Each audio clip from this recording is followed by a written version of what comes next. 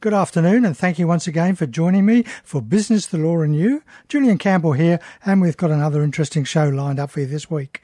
A bit later in the program, we're going to have a look at some business tips that I've been able to get from Santa. We're also going to have our chat with Christina, and we're going to have a look at the year in review on innovation. But right now, we're going to have a chat with Kimberly Claire Campbell, who's a digital advisor with the Hunter Region Business Hub. We're going to ask the question, is your business keeping up with the digital changes? Good afternoon, Kimberly. Hi, Julian. Thanks for joining us again. So change is inevitable for small business, and yet digital advances are happening so rapidly that it's becoming harder for small businesses to keep up. However, for the viability and security of their business, owners need to keep up to date with digital developments. So what kind of information do small businesses need to know? Well, the four main areas small business owners need to keep up to date with are in new technology, digital marketing, potential cybersecurity issues, and digital law. And as you know, technology is changing all the time. There's new software, new program updates, new apps released every day. And it's really important to review each piece of software that you use in your business and see if it's actually the best software for the job, especially in terms of the time that it takes to learn programs and the financial investment that you're required to make. So it's good to sit down and have a think and say, am I using that software to the full capacity or capability of that software in my business, or am I paying a lot of money for something I'm not really making the best of? You also need to do training on how to use that software properly, and this can save your staff a lot of time and money in the long run. Sometimes there's software that can do a better job for less money. And while you're reviewing your software solutions, you might also want to review the license requirements. Are you paying for the correct number of licenses? Some software will let you have one license per computer. Others will do 3. So it's really important to know that you're doing the right thing and to remember to have your passwords stored safely. So that's technology. What about the digital marketing? As you know, it's really, really crucial for businesses to be visible online. If people can't see a digital presence, they often doubt that is a real business.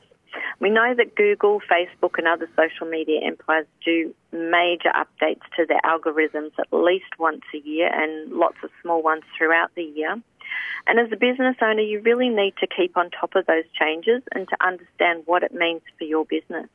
So this year, Facebook implemented changes that see posts from friends given priority over posts from businesses. While this is great for your own timeline, it's really bad for business if your content isn't engaging. So if you're creating awesome content that gets a lot of interactions and comments and hearts from people reading it, you can beat the algorithm and be seen in a lot more feeds than you would if you didn't create engaging content. And also, this is a growing trend for Facebook, isn't it? It's going to happen more and more. So we do need to look at keep up to date with the changes that Facebook algorithm's doing.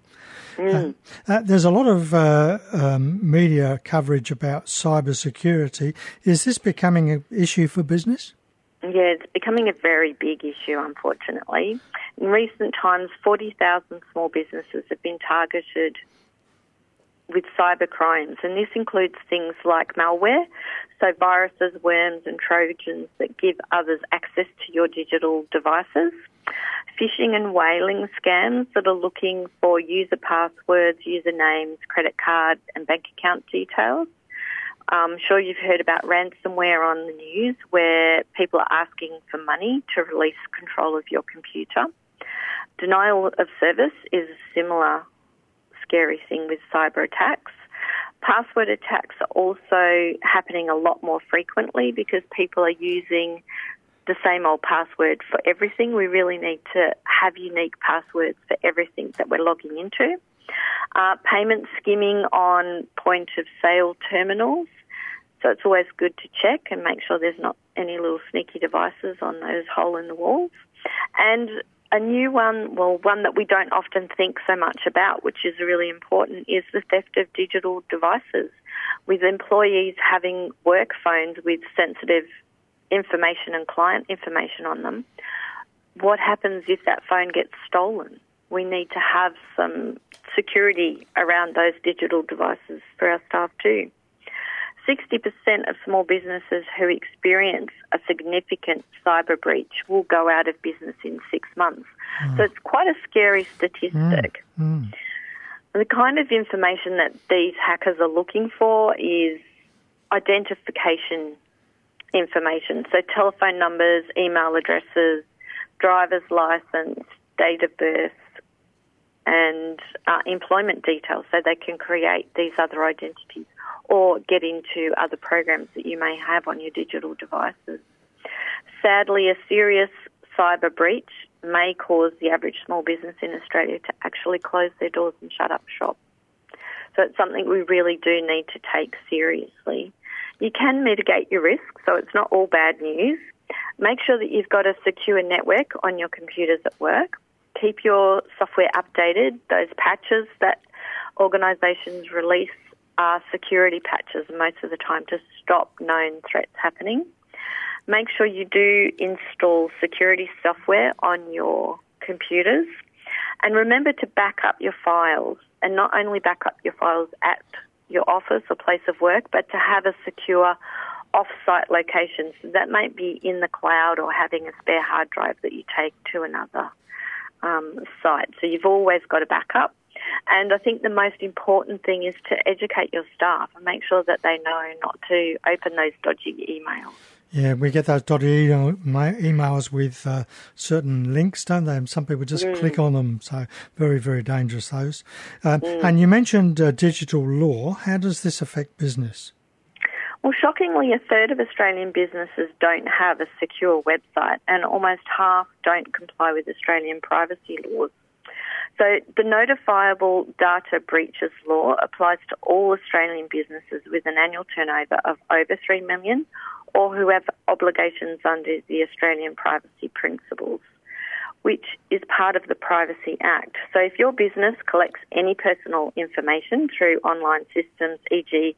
sign-up forms, e-commerce, online payments, then you should have privacy policies in place, and they need to be listed on your website so they're easily accessible by people who use your website. You also need to develop an internal process and procedures so that if there is an attack, a cyber attack, your staff know what to do. They can follow your procedures manual. If you train your staff how to respond to cyber incidents, you're going to mitigate yours and your clients' vulnerabilities and risks. And remember that if you do write a privacy and security policy, you need to actually follow that up if you have a breach. If your business has any dealings with a resident from the EU, then you need to comply with the GDPR. We heard a lot about that last year, the General Data Protection Regulation. And for us in the Hunter, we have a lot of tourists, and those travellers who may be coming from the EU, we need to protect their data in accordance with the GDPR guidelines. Sounds like a lot of information we need there. Where can a small business owner get that sort of information from? Well, I'm sure you and your listeners are aware that there's a huge amount of information available on Google. The next best business mentor, I think. We think of Dr. Google. But the challenge is knowing if that information is correct and if it's up to date.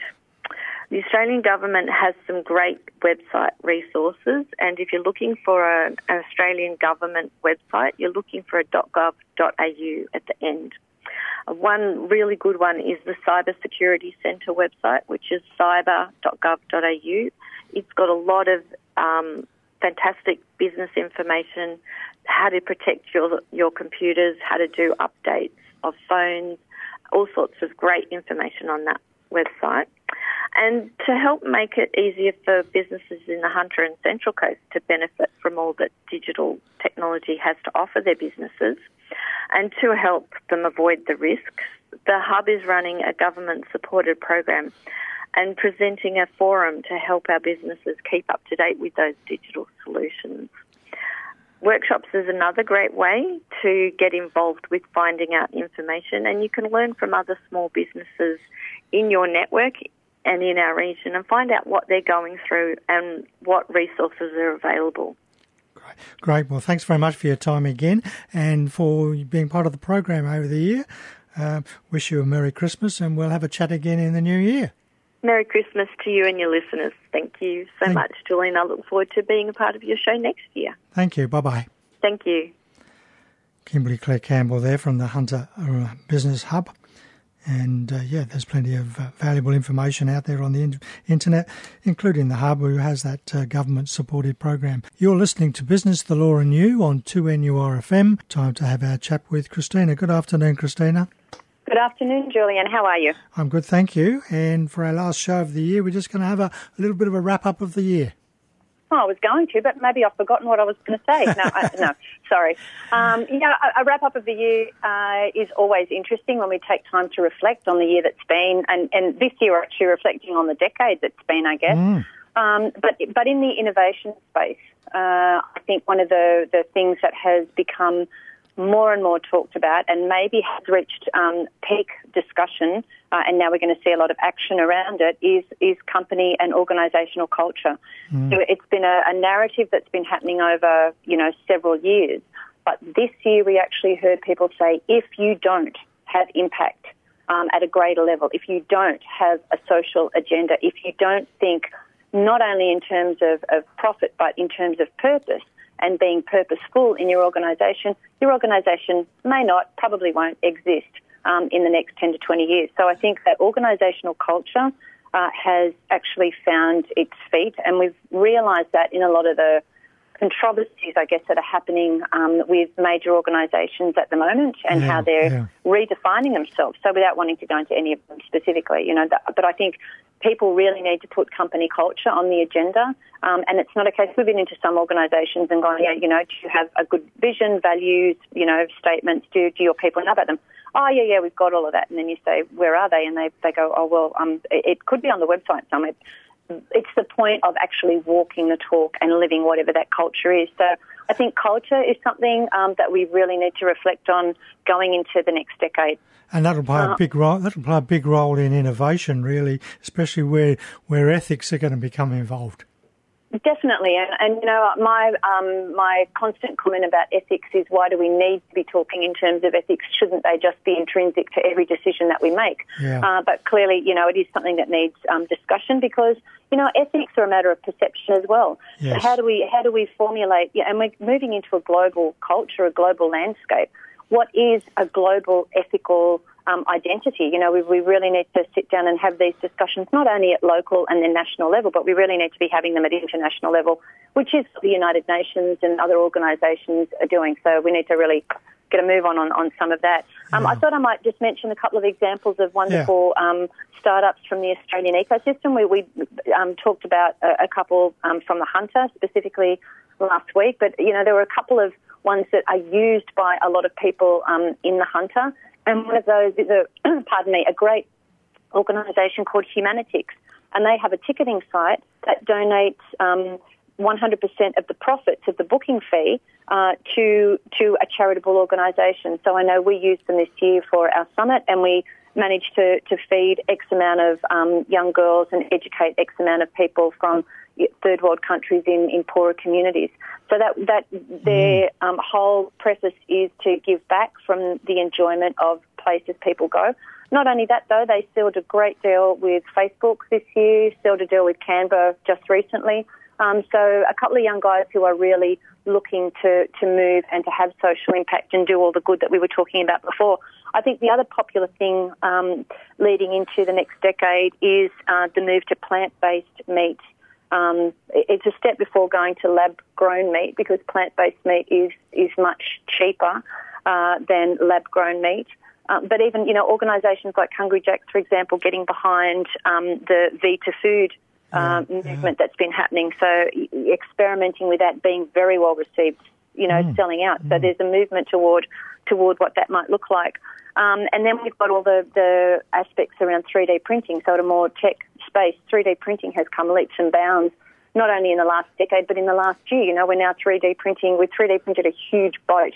We're 3D printing parts of houses. We're 3D printing parts of spaceships. So 3D printing and its association with retail and fashion as well is going to be something to really watch and plan for in every organisation moving into 2020. I guess leadership. Yeah, I'm just going to say we're almost in 2020.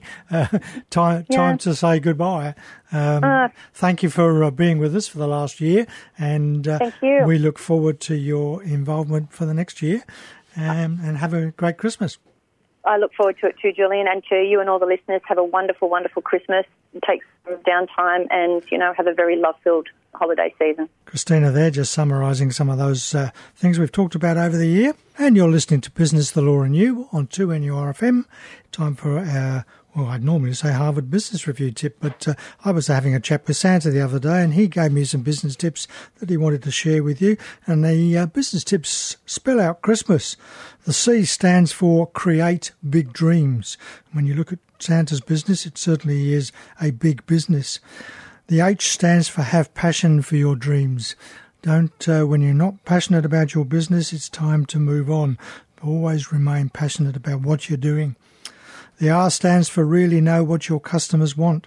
Talk to your customers, involve your customers. Your customers will tell you what you're doing right, what you're doing wrong, what else you could be doing in your business.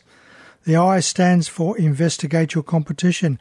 Understand that we do all have competition, even Santa, and it's important to know how we are competing with them. The S stands for Schedule Everything.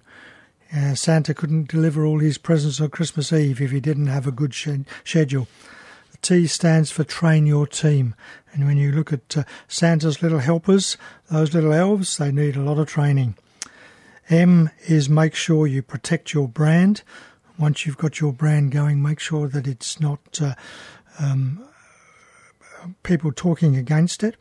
The A stands for Attitude is Everything. Have fun.